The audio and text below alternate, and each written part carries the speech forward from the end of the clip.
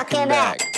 Welcome to Decision Space, the only show to take place right here in the space between the turns in your favorite games. I'm Jake Friedman. And I'm Brendan Hansen. And this is the podcast about decisions in games. And this is our 2023 holiday gift episode in which we will do what we did last year, which is make recommendations about games you might give as gifts, while caveating that maybe you shouldn't do it at all. That's exactly right. That's the premise here. We're doing it different in the sense that we asked people to give us a person, describe a person to us who you might be giving a gift to this year. And we're going to try and answer those questions, and possibly that will reflect people in your own life. And this will be helpful to you, or even you might find some games that you yourself would be interested in trying. And I will say, Jake, as you know, kicking off these prompts, it's been really fun because I too have kind of imagined people in my life who are like, oh, this person kind of falls into this category. So it was fun thinking of what games I might recommend, while also sort of trying to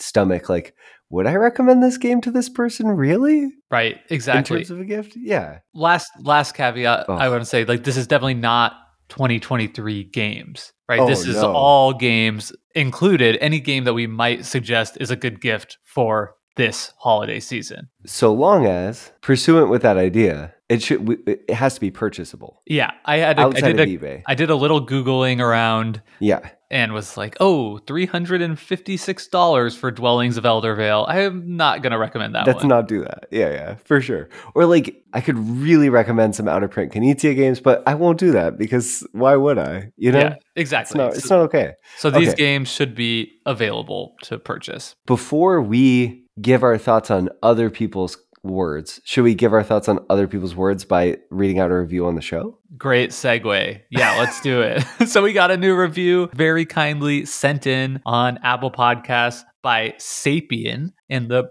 review is titled, "Get Ready to Go Down a Rabbit Hole," a 5-star review. And Sapien said, "Are you mad about mechanisms? Would you love to know the difference between input and output randomness? Did you always feel like Reiner Knizia deserved his own theme song? Then this podcast is for you. After listening to your first episode, I guarantee you will go on a downloading spree through their back catalog." Dang, that made me want to listen to Decision Space. Also, just like, this is the nerdiest show of all time.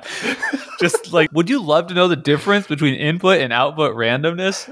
It's like, I guess that is what we do here. I am mad about mechanisms. Thank you so much for that review, Sapien. That was given on November 15th, which, you know, that's right now. This is what I'm thankful for. Reviews like this. Heck yeah. Okay, let's get into the main topic, and I want to start out with a little discussion question. Brendan, what game do you think will be the hot game, the it game this holiday season? I think last year, for me, I can pretty definitively say that game was Ark Nova, and my evidence is that I was given that game by 2 brother-in-laws. So I was given that game by 1 friend, which was really sweet. No, I think, Jake, it's so interesting. So this is kind of inverting our question, right? Because our episode is almost, what games might someone who has a collection of games buy someone who doesn't have as many games as them? Mm-hmm. And then this prompt is sort of like, what game might people who have a lot of games be excited about receiving if they don't have that game? I think the hot game this is year, like the game that the gamers are putting on their list for somebody else. For someone else, exactly. I think either you're just doing like the biggest brain pun of all time, or this is the year, 2023, that it works out well. Because I think the hot game this year is going to be Heat, the racing game by the people who did, you know, Flamme Rouge, the other racing game. It's all about hand management and racing around corners, hoping you don't overload your engine by pushing your luck. I think Heat's the one. What about you? What's the hot game this year? Heat is the one that jumps immediately to mind for me as well. I think it's a great game. I'm seeing a lot of people talking about it in all corners of the board game sphere.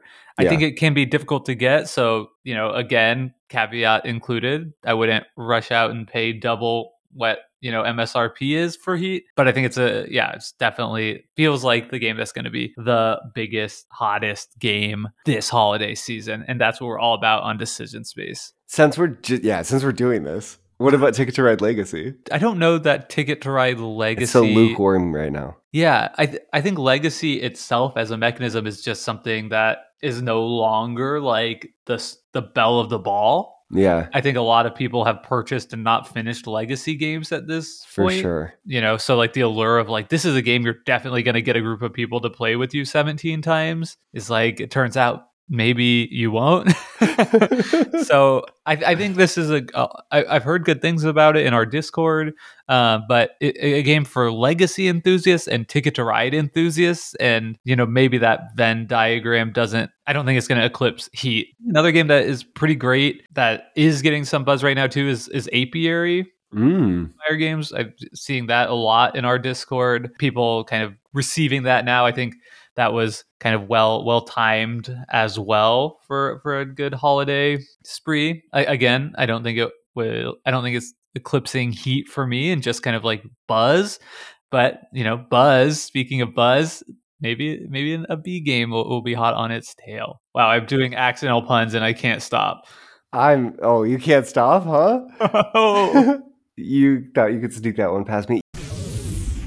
Hey, this is Jake from The Edit, just jumping in to remind listeners and disclose to new listeners that I'm fortunate to call Jamie at Stonemaier Games a friend. So this is in no way a paid advertisement, but we do strive for transparency and to let our listeners know of our positive and negative biases where they may exist. Okay, back to the episode. Beyond that, Jake, it's so interesting because in previous years, I feel like there'd be maybe even like a somewhat lighter game that was jumping to the top. Like an Azul. I remember one year I feel like the hot game was Azul. Right, exactly. People were like, get this game and play it with your family at Christmas. And no one was ever more right. Yeah. That would be a good fit. That was a great recommendation at the time. I was looking at some of the other big 2022 releases because I feel like sometimes, Ark Nova technically came out in 2021. It was big last year. That's the other thing with like Ticket to Ride Legacy and maybe it's Apiary too new. Yeah. But Jake, I don't know that another big game from last year that neither of us have played, Frosthaven. You can't buy someone Frosthaven as a gift. Only if you know they love Gloomhaven and somehow don't already own Frosthaven. Right, which there's like 6 people. Like yeah. The chances that somebody who's listening to this show knows someone in that spot, it's just so unlikely. So I don't know. I think it's just Heat. But if you know that person, what a slam dunk recommendation by us.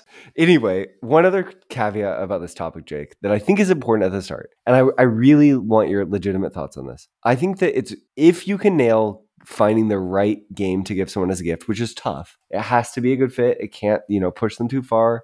It has to be really, you got to thread the needle, but it's almost always kinder to give the game and the teach of the game rather than just the game by itself. What do you think? And it's an offer, right? You're not forcing them.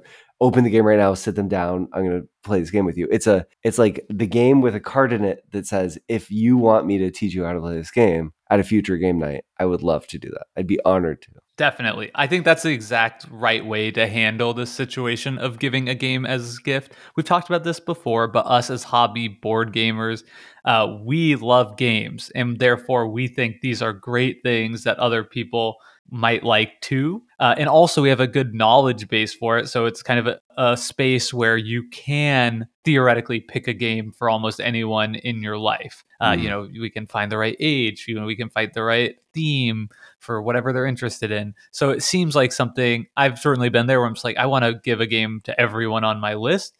But not everybody thinks about games in the same way that you and I do. So that's not always wise. And I think saying, here's a game, let's play it now, that can almost be like giving somebody tickets to a show they weren't really planning on or something. It's like, okay, well, now you have to get like a babysitter or whatever. You know what I mean?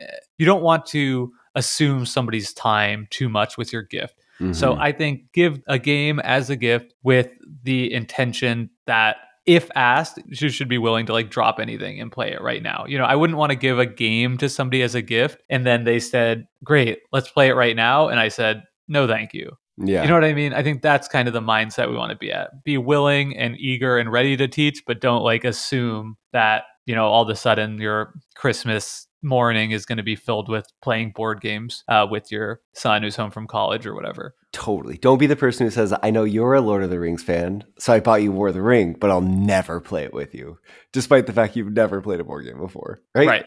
Yes. Don't be cast out to sea like that. That advice only goes for hobbyists. If Yeah. you're somebody who's listening to this episode because you're a mother and your son's into board games, and you found this because you thought, oh, I looked up holiday gifts and what are board gamers saying are good gifts. That does Any of not these. apply to you. You don't Yeah, have to. You don't have to follow that advice. That's for the real nerds that listen to this show every week. And thank goodness for you saying that, Jake. Also, I feel like if you're in that seat, almost any of the games we mentioned today would probably be games that would make good gifts. So if one sounds interesting, that's good. It's good. And the true gift that you can give the board gamer in your life is like willingness and eagerness to get excited to play a game with them. Totally. So that's really all we want on the board gamer side of things. So with that set aside, Brendan, let's jump in to our main topic and answer some of these questions. Do you want to read out the first one? Yeah, let's do It's it. kind of like, what are these? Like, these are almost like little case studies, or like not a case study, like an example. Yeah. It's a little prompt. Yeah, I mean, it's a prompt. It's a case study. I think those two things capture it well. Okay, friend has 2 kids, I think 8 and 5 years old, recently got into playing miniatures. They play a large variety of board games. Oh, painting miniatures, not just into painting them too. That's really cute. They play a large variety of board games from Dune Imperium to Gizmos. Wow. They have a modest collection that includes Mice and Mystics. I feel like this one feels like it was like written perfectly to prompt because there's so many things we could glom onto. Also, for listeners, know that both Jake and I have laid out our recommendations, but blanked them out from one another. So it's kind of like a surprise reveal. My recommendation for this one is, I kind of have 2 here, and I really tried to keep these just to one, but this one has a caveat. So the first recommendation I have is Mansions of Madness 2nd edition. So this is a great, cooperative adventure style game, but it does have a horror theme, which might be a bit much for a 5-year-old.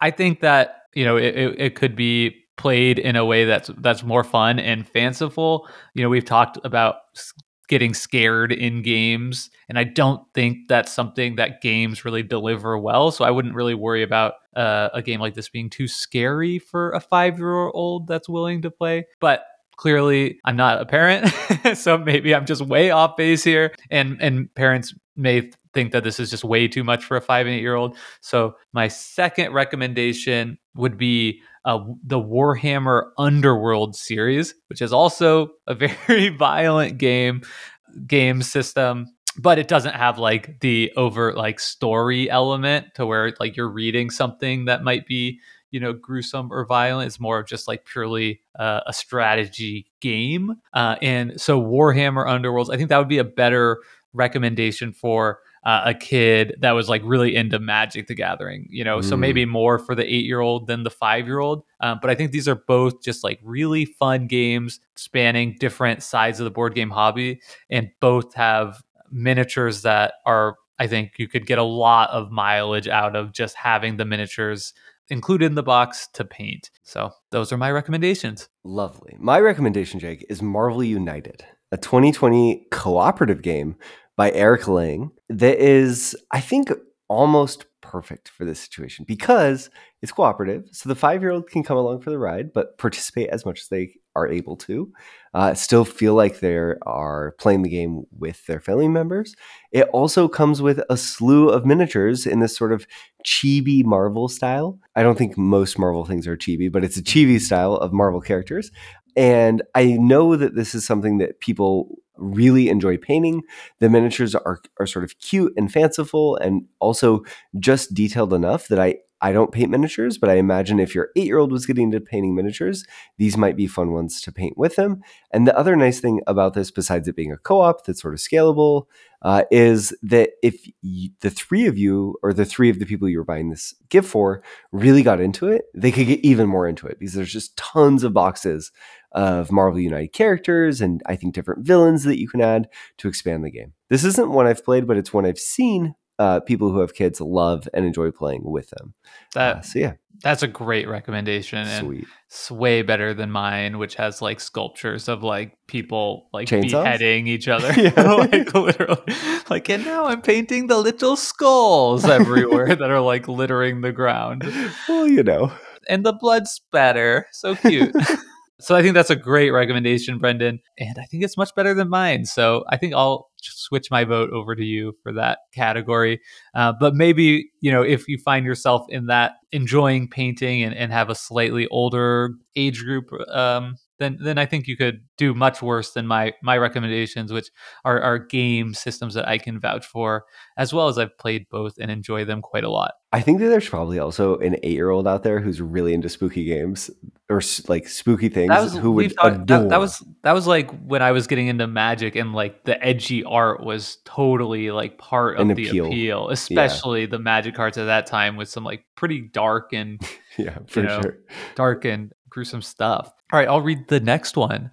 So my brother plays a lot of Catan with his friends. He enjoys most of my games, but does not have a collection himself. He's 24 and moves around pretty frequently, so probably doesn't want anything too big. What else can I give him that he and his friends will enjoy? Okay, should I go first this time? Yeah, you go first, because I read the Okay, I think I have 2 games I want to recommend to this brother who plays a ton of Catan with his friends and doesn't want a game that's too big. Number 1, The Resistance. The Resistance just packs so many fun memories into a small box. And I think if I was 24 and moving around a ton and didn't want a big box, it would be on my list of games I would just, it's not going away from my collection. And The Resistance is a social deduction style game like Werewolf or Mafia, something that a lot of people are already familiar with. So I think that goes a long way too, to being something that you can... It's very approachable. Introduce new people to. Yeah. Yep. Okay, my number 2 is Modern Art. Modern Art is an auction game in which you are bidding on different paintings throughout these sort of 5 different rounds. I think it's a push in terms of the complexity of a game. So your brother would have to be game for learning a rule set and teaching his friends. But there's something about the objective of a game just being the player with the most money at the end that I think really resonates with people, whether or not they've played games a lot or a little. And auctions as a core mechanism, while they can be a little punishing, makes sense to people who haven't played a lot of games. You can say, oh, we're just doing an auction, and people know what auctions are. Modern Art's also fun. It has a dramatic reveal, and it creates a table presence unlike many other games. So again, my 2 recommendations: Modern Art, if you think your brother wants something a little thinkier, maybe a little longer, or The Resistance, if you think that he'd be into something really social and bombastic and something you could play 2 or 3 times in a night if a group liked it. Awesome. Great recommendations. For me, I'm going to suggest Raiders of the North Sea. Nice. This is a game I personally love giving as a gift because it's a game that people can kind of get into and start having fun with right away. From their first play, the mechanism of being a worker placement game where you're going to place one worker and pick up another worker it like immediately puts the fun decisions right in front of you, in that the game tells you I have to make a strategic choice, and then I also have to plan for what my next choice is going to be on a future turn. So I think that makes it a game that's really, it makes the fun decision space of it really approachable. And I think the theme is something that's also attention grabbing. You've got a board that shows areas sprawled out to the north. As you go raiding, you're going further afield, trying to get into tougher and tougher buildings. And there is a slight element of rolling dice when you're doing that raiding action, which might not add a lot to the decision space, but it adds a ton to the exciting stand-up moments that this game can offer. So I don't think it's the best game in the world, but I do think it might be the best game for transitioning somebody away from Catan to a more modern kind of worker placement style of Eurogame. This is like brilliant, Jake, because I gave 2 answers that were like totally not what you just did, which is if someone likes Catan and they want to play another Eurogame, Raiders of the North Sea might be the best next step possible. That's like strategic. It's just it's the bumping mechanism of I take the worker, but then I get the worker. There's a little bit of the interaction, right? They'll still feel like they're interacting with each other by blocking. There's even a little bit of take that with some of the Vikings you can discard in the town center space or whatever it is. So yeah, and I've just found I have plenty of anecdotes in my life of introducing it to people, and then they're like, it goes over really well. It goes over well, especially with people that are kind of like coming into the hobby and maybe not quite as experienced. I find that it's a game that those people end up often picking up. It's also one that would be really fun to play with someone who likes games and wants to play more and learn more. The bumping mechanism of the workers is one that I know if I hadn't played a lot of games before, I'd be like, oh, that's so cool. I need to see how this plays out. Yeah, if you are interested in picking this one up, I think it's definitely still available, but there's a new Viking edition of the game, which I think is like the Target version that maybe doesn't have all the wooden components that the Mm, original game has. So that might make it cheaper, but I would just be aware of that. And I might be misstating that, but be aware that there's two versions, same game, but I think one is effectively like a more premium version. interesting. Which is not necessarily that Viking version, right, Jake? Just to be super Yeah, clear. right. Okay, awesome. So the next prompt is, one of my siblings hasn't played a real board game since we were kids together. Said sibling has 3 adult children and a spouse who see each other often. They travel a lot too. What's something portable, easy entry, and family friendly for a non-board game family? So I guess that's me first. So the game I want to recommend to this family is a card game called Spicy. If Okay. you haven't heard of Spicy, it is a game that borrows a lot from the game I learned growing up called Bullshit. Mm, I think maybe families just call it BS, where you play with a standard deck of cards. And when it's your turn, you have to essentially play the next value higher. So, Brent, if you play a 2 to me, that means I have to play a 3, mm, and I can play any number of threes as I want from my hand, but you play everything face down. And if anybody says BS or bullshit, then the cards are revealed. If what you said was true, then they have to take the whole pile. If what you said was wrong, you have to take the whole pile, and you would play until one person runs out of cards to win the game. It's a really fun game, especially for families, but it has a lot of inherent problems with the design, namely that it can just drag on forever because in order to actually win the game, since everybody will always call BS on you when it's your last card, things just have to happen to line up perfectly so that you happen to have the exact card you need when it's your turn to go. Not great. So Spicy uses this exact same game design where you'll be playing cards face down, upping the ante each time, but it just goes a certain number of rounds and you're actually trying to collect piles for points. And then the game will mm. end once kind of the end card has been drawn out of the deck, keeping it a really nice, manageable 15-minute runtime or whatever. And the other slight twist is instead of just values on cards, there are 3 types of pepper. So I think there's like wasabis, black peppers, and chili peppers. So when you play a card, you have to say 9 of chilies. And when your opponent calls BS on you, they have to say whether you're lying about the number Mm, or the suit, which makes it as so there's actually an extra decision on both sides. So you could play the perfect card if you had it, or you could try and play on suit or on value. So and sneak it through. it just ups the. I mean, it's still a very kind of lucky, fun, random, fast playing family game, but I think it just takes that BS formula and just improves it in every way. And in doing so, still keeps everything that makes it fun, approachable, and familiar to a non gaming family. Nice. That's awesome. So my recommendation, Jake, is also a card game because I think card games make really nice entry points, and it's Sushi Go. Sushi Go is just a light drafting card game in which you are having a hand of cards that you're taking one card from and passing all of those cards to one of your neighbors at the table. You're going to be trying to collect cards of similar types. Because you might need 2 of a kind or 3 of a kind to get them to pay off, or maybe you want the most of a certain kind and you get a certain number of points in that round. It's light, it's really adorable, it's easy to learn and play, and it's something that you can jump in and out of games of easily. So if someone in this group of 5 maybe wants to play one game but doesn't want to stick around for the full suite, they could just bow out of the next game, and because it scales so nicely, everyone who's still there could keep playing.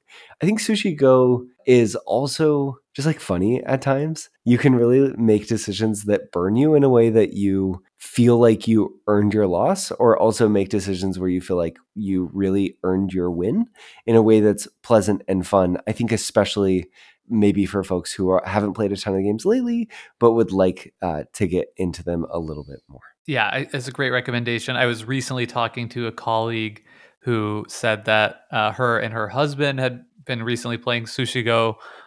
with I think their daughter kind of every night, and I think the daughter's like something like 5 years old.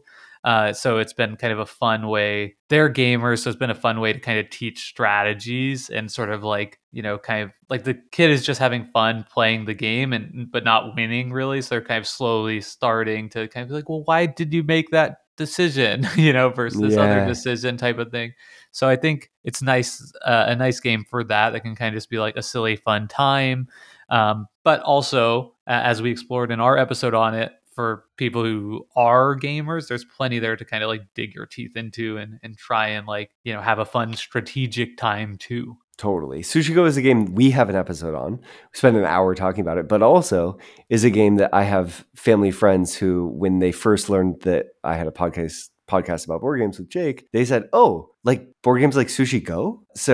And I said, "Yeah, exactly just like that." Where not Catan or Ticket to Ride was their entry or Pandemic, but it was Sushi Go. Yeah. I think out of our two recommendations, which I think are both great recommendations for the prompt, one thing maybe just to be aware of, I think Sushi Go is the one that looks more like a board game. So if Mm, somebody's like really adverse to like playing a hobby board game for whatever reason, I mean, both of these are, very featherweight and light. yeah, I think Sushi Go looks a little bit less like numbers on cards, classic card game. Yeah, than Spicy. So, I know your audience. I think both these are great recommendations. But I think if like you're the people that you're looking to really like see themselves as non-gamers, then Spicy would be a better recommendation. No offense, but I'm gonna pick myself on that one. So that's 1-1. no, I hear you. I hear you.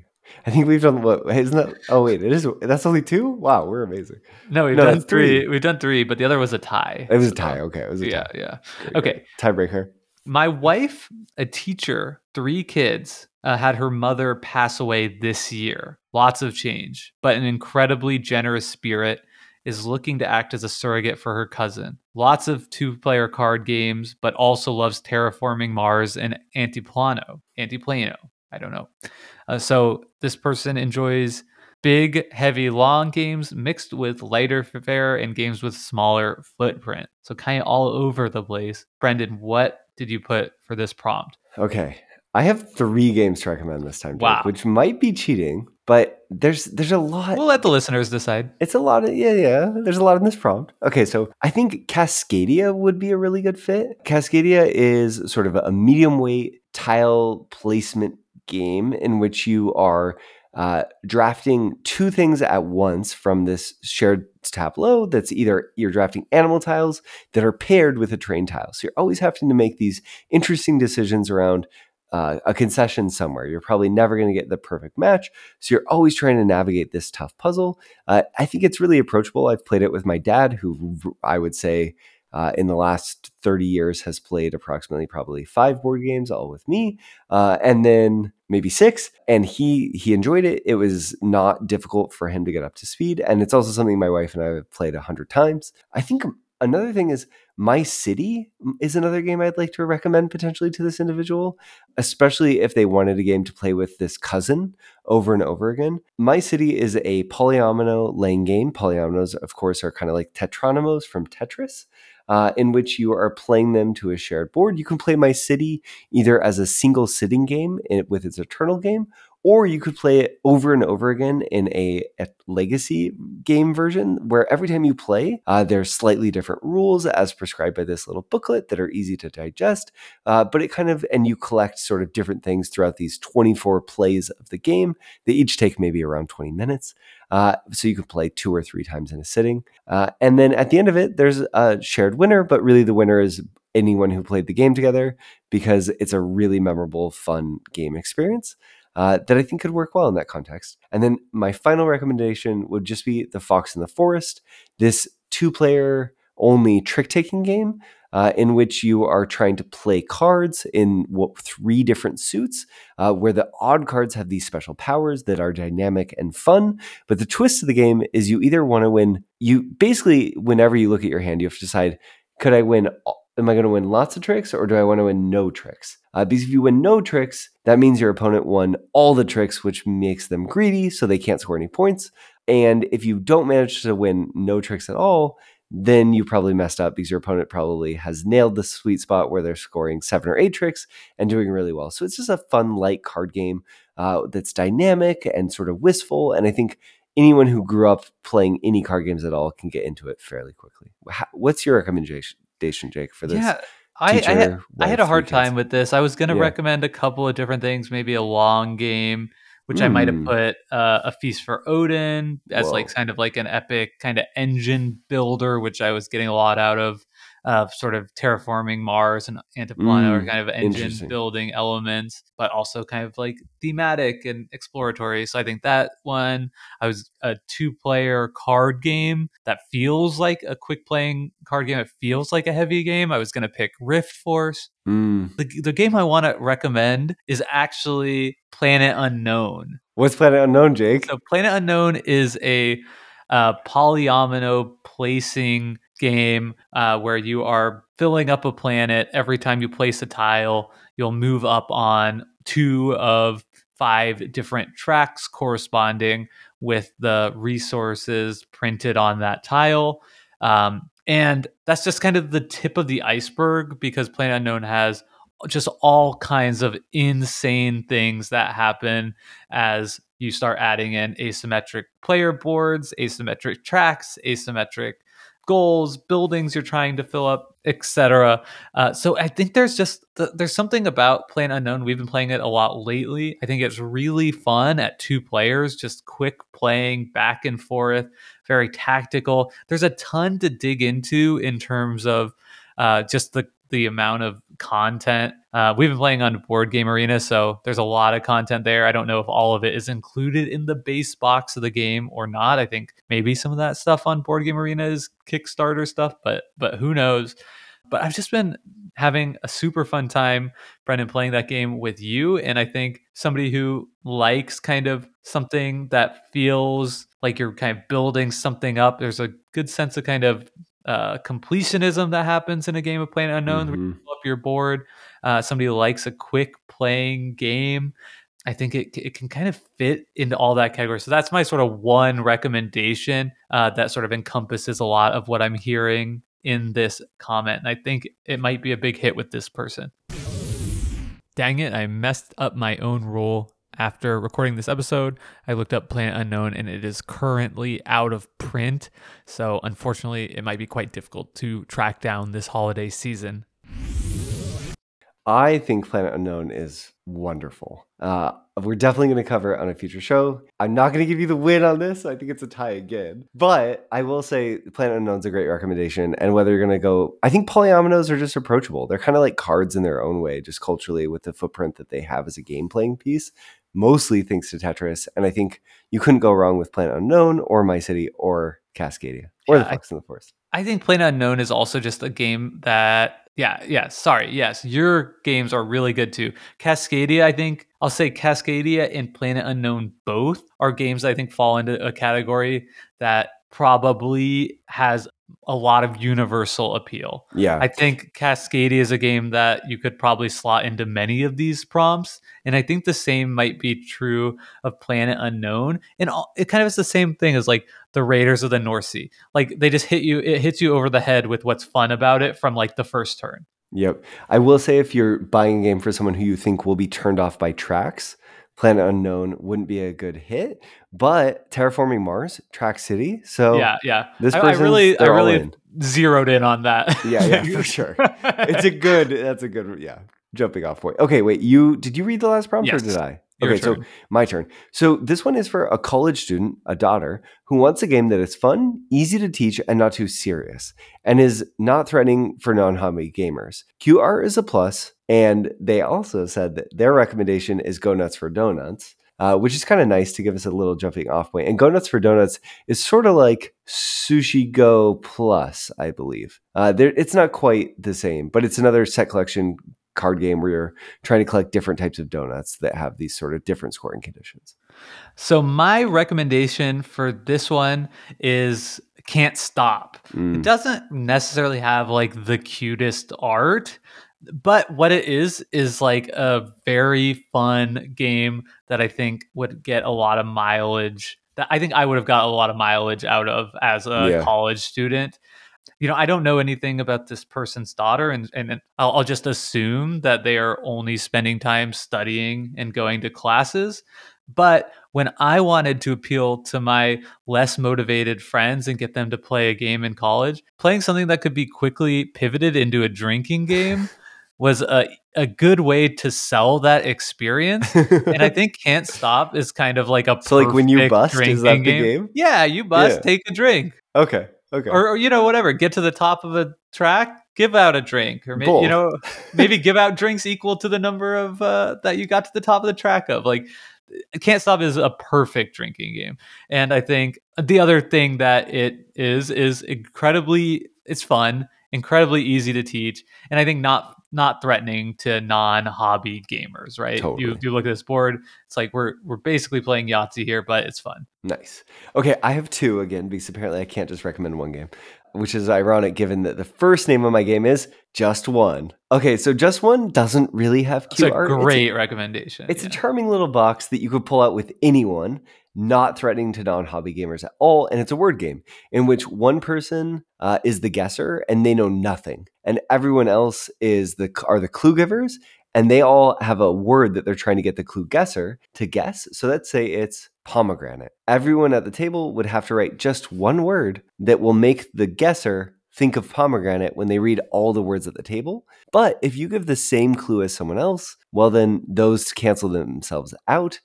So then the guesser is left with only the uncanceled out words that were written by just one person. Just One's a really fun game because the score doesn't matter. It creates memorable moments. It's funny. It makes you feel connected with the group you're playing with. And you can play it for as little or as long as you want. Can I give a quick Can't Stop anecdote to talk about why it's like just such an incredible game? Yeah, for sure. So I recently at work, I went to a convening as a presenter, presenting on what else, like why it's important to play games at work. Mhm.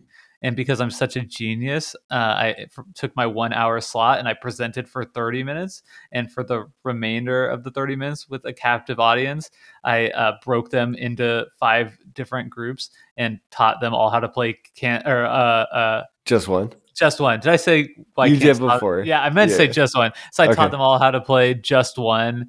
I was wondering why you give me such an incredulous look. No. I was here for it. I wanted to hear how great Can't Stop was, but Yeah, Just One. Yeah, so I broke them into groups and taught them all how to play Just One. So people who Okay. did not know each other, people who are not hobby board gamers, and just like to a T, every single person had Loved it. the Yeah. best time playing Just One. So many people are like, I'm buying this for my family, like right now. At the end of one of the sessions I did, everybody's just like feverishly playing this game, and I have like a couple minutes before the session's over, so I like stand up, like, excuse me, like I just wanted to say, thanks so much for coming to my session. And some person stands up in the back room, a gentleman who I was kind of looking at him as I was speaking. I was like, I'm not winning this guy over. Like, he does Yeah. not think we should be playing more games at work, which was my big thesis. And that guy yells over me, is like, we're kind of busy here. That's amazing. Yeah, it was awesome. So yeah, I think Just One is a great recommendation for this person, and probably for any person that likes word games, any person that is just looking for like a fun social activity, especially in the non-gamer variety. My 2024 resolution is getting a game played at work like Jake. That's the greatest. Can I give one more quick recommendation please for this, do. Jake? Okay, so I think Just One is on the most approachable end of the spectrum. You could buy that game for your daughter. She could have it in her college dorm room and pull it out at any point in time, or even if it wasn't a dorm room, and just know that it would hit. But if she had a group of people who were Really drunk? No. Okay. Well, not that far. But game Just inclined, kidding. play Can't Stop for that one. But if you're game inclined, maybe a game inclined group of people who could jump in and out. I'm just thinking of like the vibe when I was in college, where I think this game would have gone over really well if it caught the right group, like, a sail to the wind at the right angle. And that's Challengers. Challengers does have cute art. Cute might be in the eye of the beholder, but it's charming, it's fun, it's light, it's approachable, and it's simple. It's built on the core mechanism is kind of war, and you're just drafting a set of cards. You could play with a large group, a small group, meaning if your daughter got a couple people into Challengers, it could be really fun, but it could also turn into something where if she had the potential to play with 8 people, she could still play with them. So I think Challengers is sort of a push game. But I think when I was growing up and in college, a lot of us were playing Super Smash Brothers. Challengers is like Super Smash Brothers on paper. It's just, it's excellent. It's great. Right. I would be hesitant based on what we know from this prompt to recommend Challengers to this person, just because I don't think it passes not threatening to non-hobby gamers. You don't think so? It's so close. Isn't it so close? It's close, but like you still have to do like a 15 or 20-minute rules teach, and like Jake, you taught it to me being like, "Oh, it's war." Just like a 5-minute teach. Just get it done. All 8 of us played it. It was great. Just for me, I feel like it possibly is slightly, but I love recommending Challengers to people listening to this. I think if you have somebody in your life who's like, in the high school to college age that likes playing games, then I think Challengers is like, especially if they're in a place like a high school club or college where there's a lot of peers around. I mean, I with you 100%. Like, I would have loved to have Challengers in college, but I'm also like went to like a Friday Night Magics in college. Totally. Yeah, like fair. A little bit of a different vibe. Okay, let's jump to the next one. I have a friend who's looking for games that illustrate mathematical concepts or can help with preserving cognition in people where it's fading, or illuminate disability issues, or help extend our imagination to show us how other people are different. Okay, there's a lot in this prompt, and I think great prompt. It's a great prompt, and no one game could ever sort of meet all of these different criteria, I don't think. Except for mine. But go ahead. I'm just kidding. Oh, here we go. Mine. So the first game I'm going to recommend is Set. Set is it's sort of a pattern recognition game played in real time that came out in the 80s that is just a favorite of my family, of my wife's family and her camp friend group that she's been friends with since she was a teenager. So for going on, 25 plus years now. And the way it works is there's a deck of cards that show these different patterns in one of 3 different colors. And also they can come in different values. And you lay out a grid of them on the table, and everyone at the table is trying to identify a set, 3 cards that match in different ways. They might all be the same color. They may all be the same shape of the same number, or they might be one of the same color, but also, one of that shape, and then 2 of that shape, and then 3 of that shape.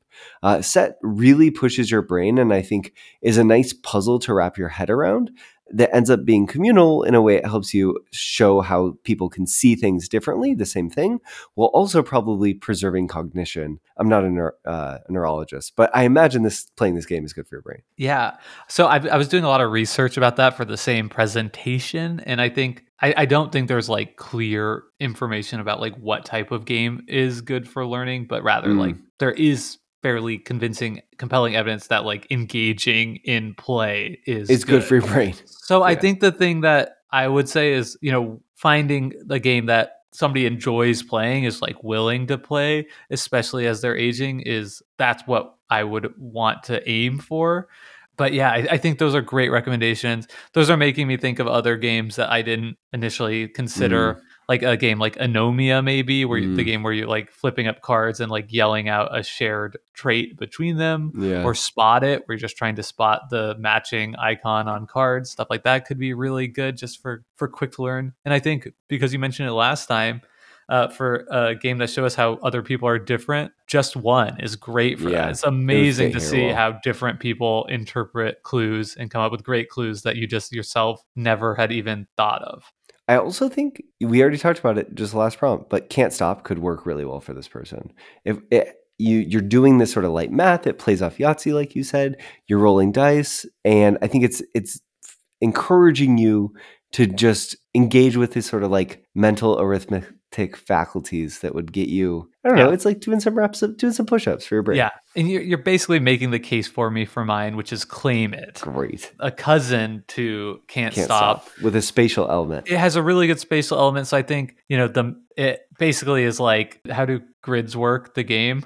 Or how do correspondence work? But it's, very simple game where you're trying to roll dice, see where the correspondence align on a grid, and you can claim that space. And you're trying to have the most space claimed at the end. If you ever roll and can't make a placement, then you bust. And that's basically as simple as the game is. It's a really fun game. I like it personally a bit more than Can't Stop, but it's playing in that exact same decision space. I don't know that it meets our requirement of being available not on eBay, but it is available all over the place, used for like as cheap as $10. Nice. So you can definitely get this one readily, and I highly recommend it. But what a great prompt. And I think all of these that we mentioned are potentials to consider for people in your life.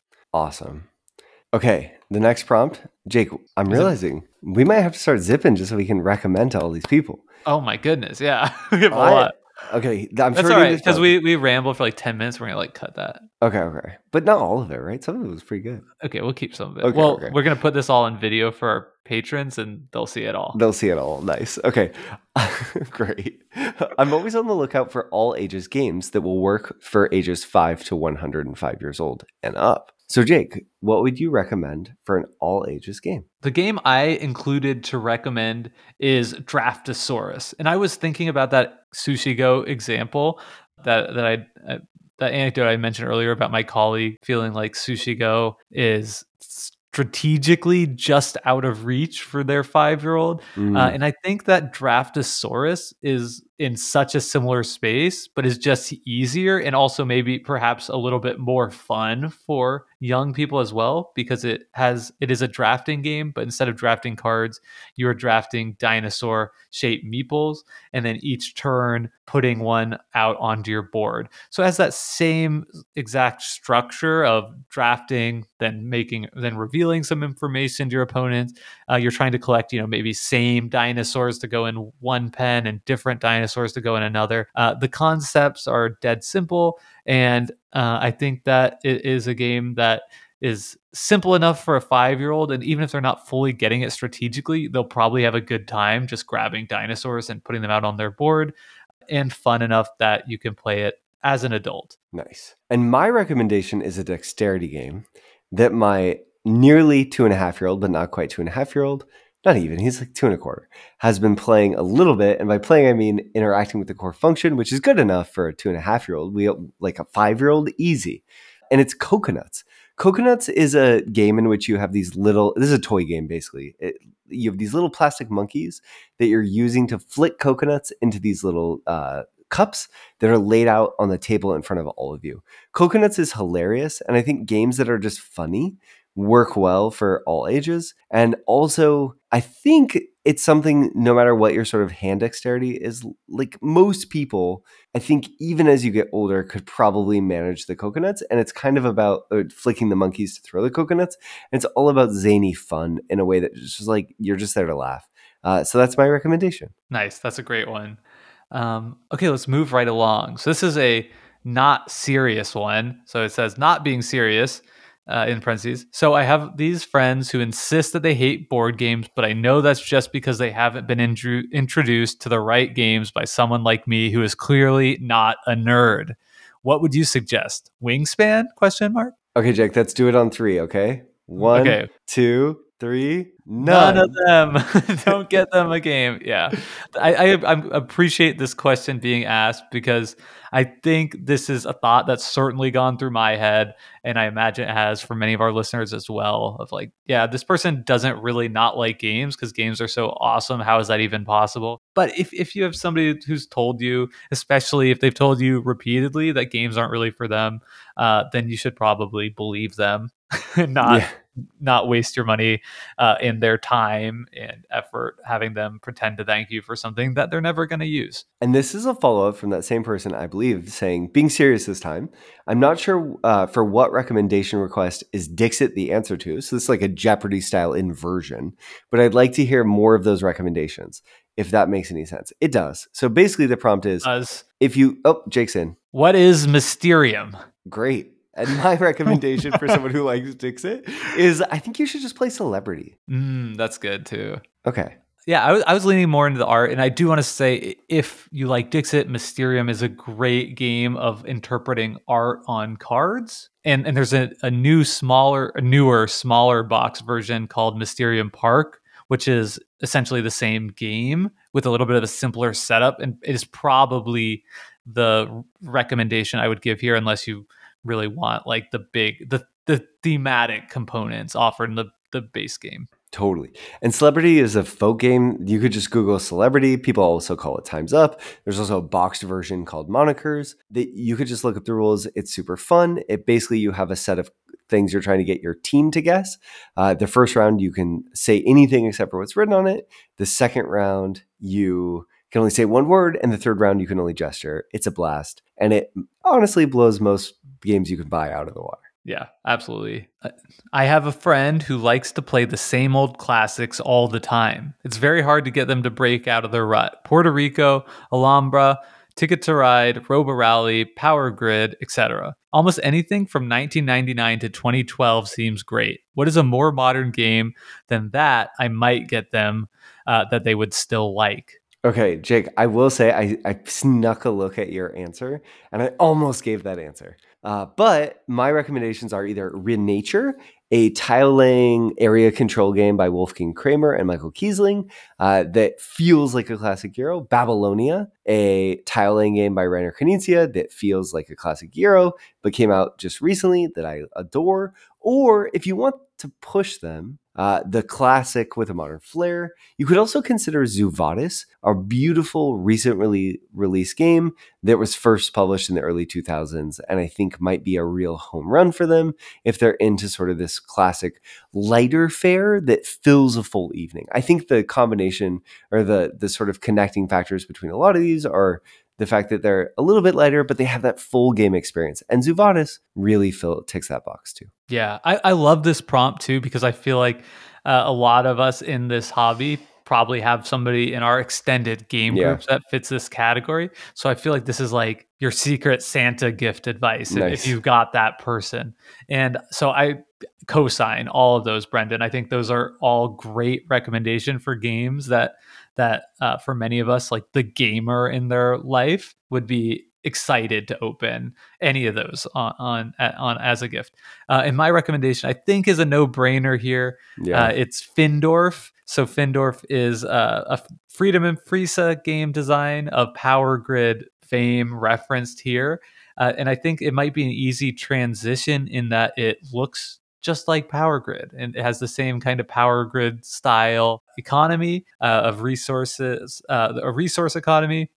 And I think it also does a great job of introducing some more modern feel in that it has a really quick micro-turn system where you're just doing one quick action and things just whip around the table. So it feels like it has just a faster tempo, I think, than a lot of those other games listed. And yet it still looks and feels like a very classic design from a classic game designer. It's one I really like, and I think has kind of been passed over by the board game hive mind. So I'm excited to give it a little more attention on this podcast. And it's not too long, too. No, it's like an hour with like 5 people. Yep. But when you look at it, it's hard to believe because it looks like one of these old games that you think like that's probably 2 hours. Yep. All right. Next, my brother-in-law, or it's your turn to read it. Oh, is it? No, I think it's yours. Okay. My brother-in-law. Wait, is that? Wait. Well, you answered the last one first, so I was deducing backwards. My brother-in-law doesn't. Sorry. Okay. My brother-in-law doesn't have a large game collection, but has enjoyed every hobby game I've showed him. We've given games to each other in the past, and the biggest hit for him so far has been Cascadia.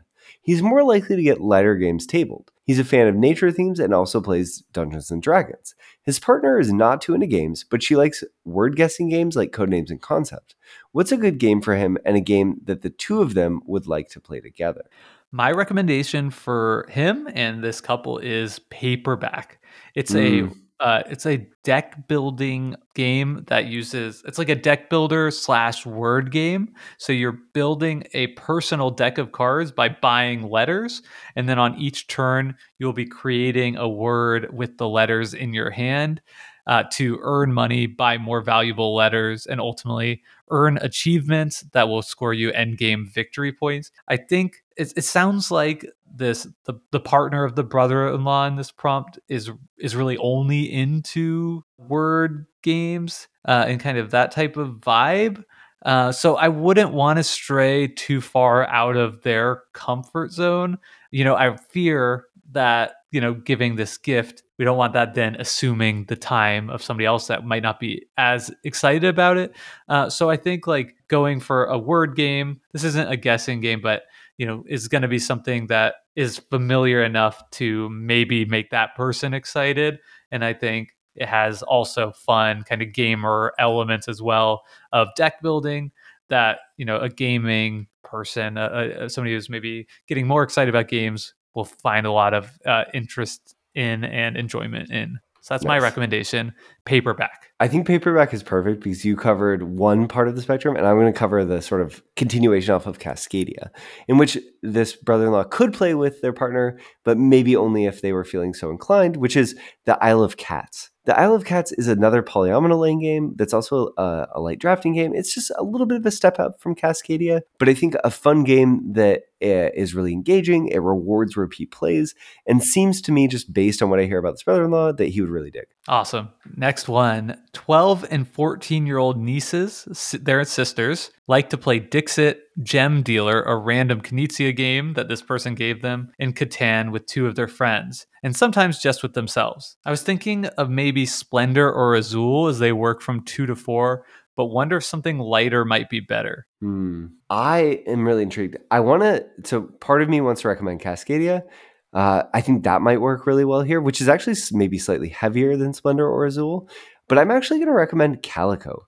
Calico is another sort of tile laying game but you're only playing in your own personal player space that scales nicely from 2 to 4 players. It's adorable and cute, and it's also, I think, would be really engaging. I don't know. I like Calico. It's a nice puzzle game that I think would allow you to, sometimes I think of like almost teenage siblings as being a little potential fight prone, and Calico almost prevents that. It wouldn't go there. But what's your recommendation, Jake? Yeah, Yours might beat me. that's funny because mine, I also went heavier than Splendor or Okay. Azul, which I think maybe, if they're 12 and 14-year-olds and they're playing Catan with their friends, They like I could do think, it. yeah, Yeah. they can do it for sure. I'm not worried about lightness at all. Yeah. And my recommendation is Potion Explosion. I think Potion Explosion is like a really fun kind of a game where you are putting marbles into a potion dispenser in order to collect potions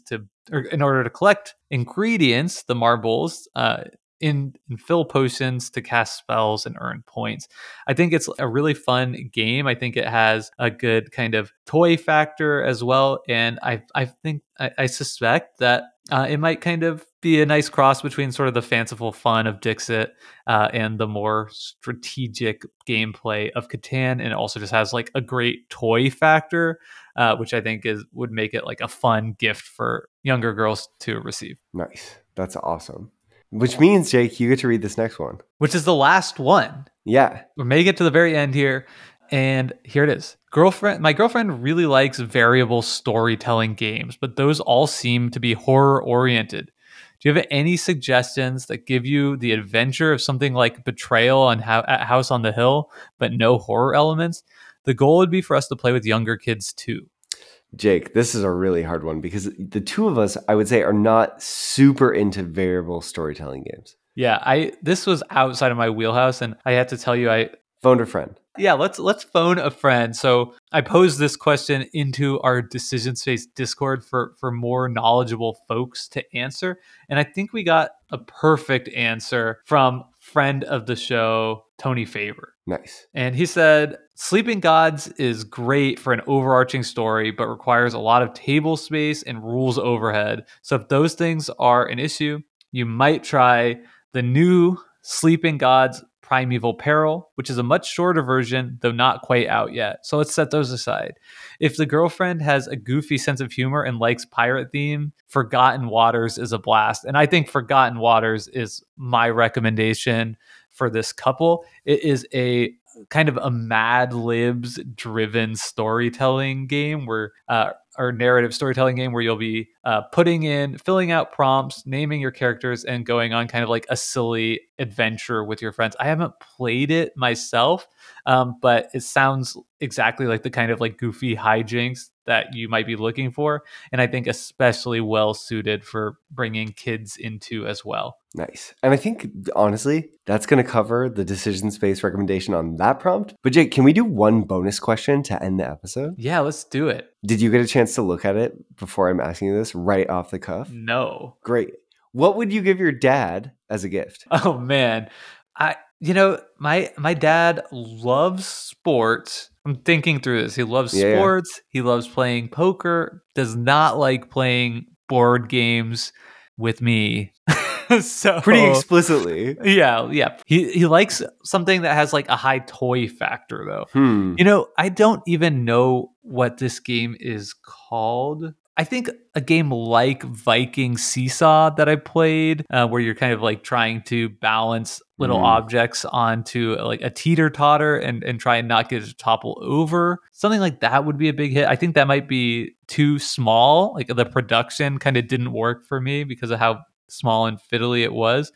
I've seen people playing this game that looks like a giant hamster wheel where they're trying to like balance things on like inner shelves inside of it and try not get it to roll over. That something like that I think would be a big hit. I think my dad might game. Yeah. So, or I bet my dad might really dig Crokinole. Oh, I was gonna. Okay, interesting. Yeah. So maybe I should get my dad a Crokinole board for the basement or something. When he was younger, we had a foosball table and like a ping pong table in our basement, and he would just like whip me and my sister's ass at it every time. He's got like a dexterity kind of game itch. So that's awesome. That he's probably been neglecting. So yeah, maybe that actually gives me an honestly like a good idea for a Christmas gift. Maybe I can get my mom and sister in on it and buy them like a nice one. That's amazing. Jake's just like plotting how we can play 200 games of Crokinole in the next month. Well, I'm gonna give my answer. My dad's like a finance nerd. I would say he just loves markets. They intrigue him, and also cares about the economy. And I'm sticking to the game. So in this instance, right, I said he hasn't played a lot of games in the last 30 years. So if I was buying him a game as a gift, it'd be a game for us to play together. And I think the perfect game that I would love to play with him and anyone else in my family who would put up with us is QE. Quantitative easing. QE is this sort of auction game in which you are bidding with whatever you write down is your bid, but the caveat is that if you bid the most, you can't win.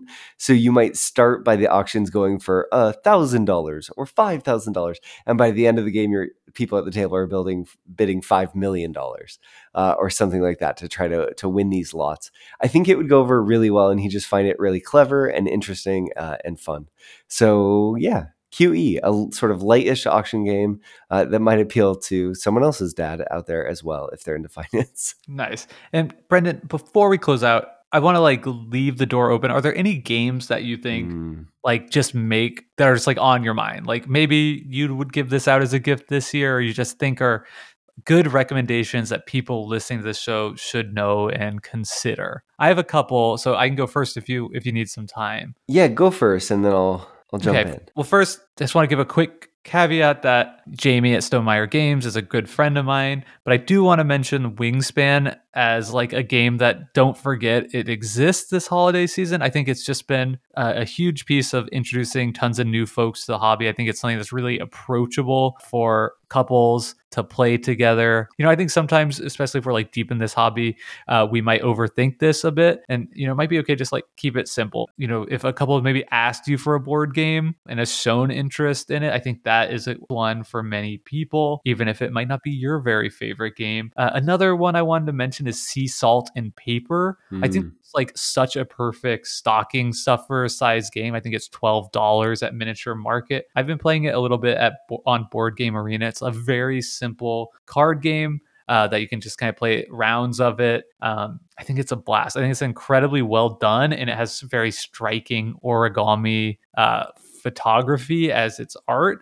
So it just looks different. It's just a really nice object. And I think that's one. It's already a game I've given out once this year, and I think it's one that I'll be giving out to other folks as well. So I think if you know someone who a World War II themed card game would not be a turnoff or would excite them, Air, Land, and Sea is an awesome little stocking stuffer type game. It's a simple card game just with less than 50 cards that you play over a few rounds where you're trying to vie for control of 3 different districts: the air, the land, and the sea. I should call them theaters. I think that's the official term in this thematic context. But Air, Land, and Sea is great. And I think this is the kind of game, Jake, where I can imagine if you bought this for the right person, you could just steal away for 45 minutes and have an awesome time playing this quick little card game and make a really fun memory on a holiday event. I also want to mention Blue Lagoon.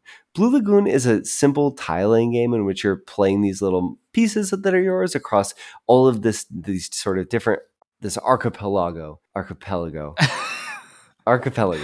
I think we've both been struggling pronouncing things on this episode, but that's okay. That's good. An archipelago. In front of you, trying to collect different things and sort of achieve these different scoring conditions. It's simple enough that you could teach it to pretty much anyone. It costs $30. I think this is another really fun game where if you had a family who liked playing games together at the holidays but hadn't played a lot of modern board games, Blue Lagoon would be a great one to introduce to them as sort of like a check out this game. Awesome. All right. Well, I can't think of anything else. So, what about So Clover? Yeah, I think so. I mean, there's so many great games. I think Just One, So Clover, perfect examples that are just going to be big hits for a lot of people. And then, I mean, of course, there's like classics, right? Like Ticket to Ride is an awesome gateway to the hobby. I think King Domino is an awesome gateway to the hobby. Azul is an awesome family game. Like, these kind of evergreen games are evergreen for a reason because people are, continuing to enjoy them. So I think those are all good examples, especially for people who might be like asking you, hey, you're a big board gamer. What should I look at this year? I think all of those are games that make sense to look at this year and probably every year moving forward for good reason. But Brendan, what do you say we leave it there? Or why don't we say this? Let's continue this conversation in our Discord. I think if people listening to this episode have a specific person in their mind that we maybe didn't answer directly here, please come to the Discord and ask us, and we'll give you our thoughts there. And even better than that, bunches of other people who hang out with us in the Discord will be able to chime in and think of great games that we're neglecting to think of as well. I'll also say, if you're interested in more things Decision Space, check us out on decisionspacepodcast.com, where obviously, it was mentioned in the review that we have a big backlog. There's actually 147 episodes of this show now. That's a lot. In the next few weeks, if you have a little more free time on your hands and you want to delve into our backlog, I really, please do. We'd love it. And then coming up will be, Jake, can you believe we're going to be covering our favorite games of 2023 that we covered on the show at some point in the next 4 weeks? That's mind-boggling. We're here again. That is crazy. Get your felt bell ready. Yeah, we have to think about that because we're covering like fewer deep dives at a certain point, but yeah. We'll figure it out. We'll figure it out. It'll be awesome. Yeah, our year-end capstone episode coming up. Also, for all of our pre-planners, know that we're going to cover games like Heat, Ticket to Ride, and Planet Unknown at some point later this year and early next. Yeah, and we've actually like played all those games a ton, so it's just slotting them in and getting it recorded. And then also, they're actually going to happen. They are. And I want to say you can follow us on Instagram. Just search Decision Space Podcast there. And then also, thank you to Hembry for our intro and outro song, Reach Out. So with that, happy holidays, and don't give games to people who don't want them. Bye, y'all. Bye.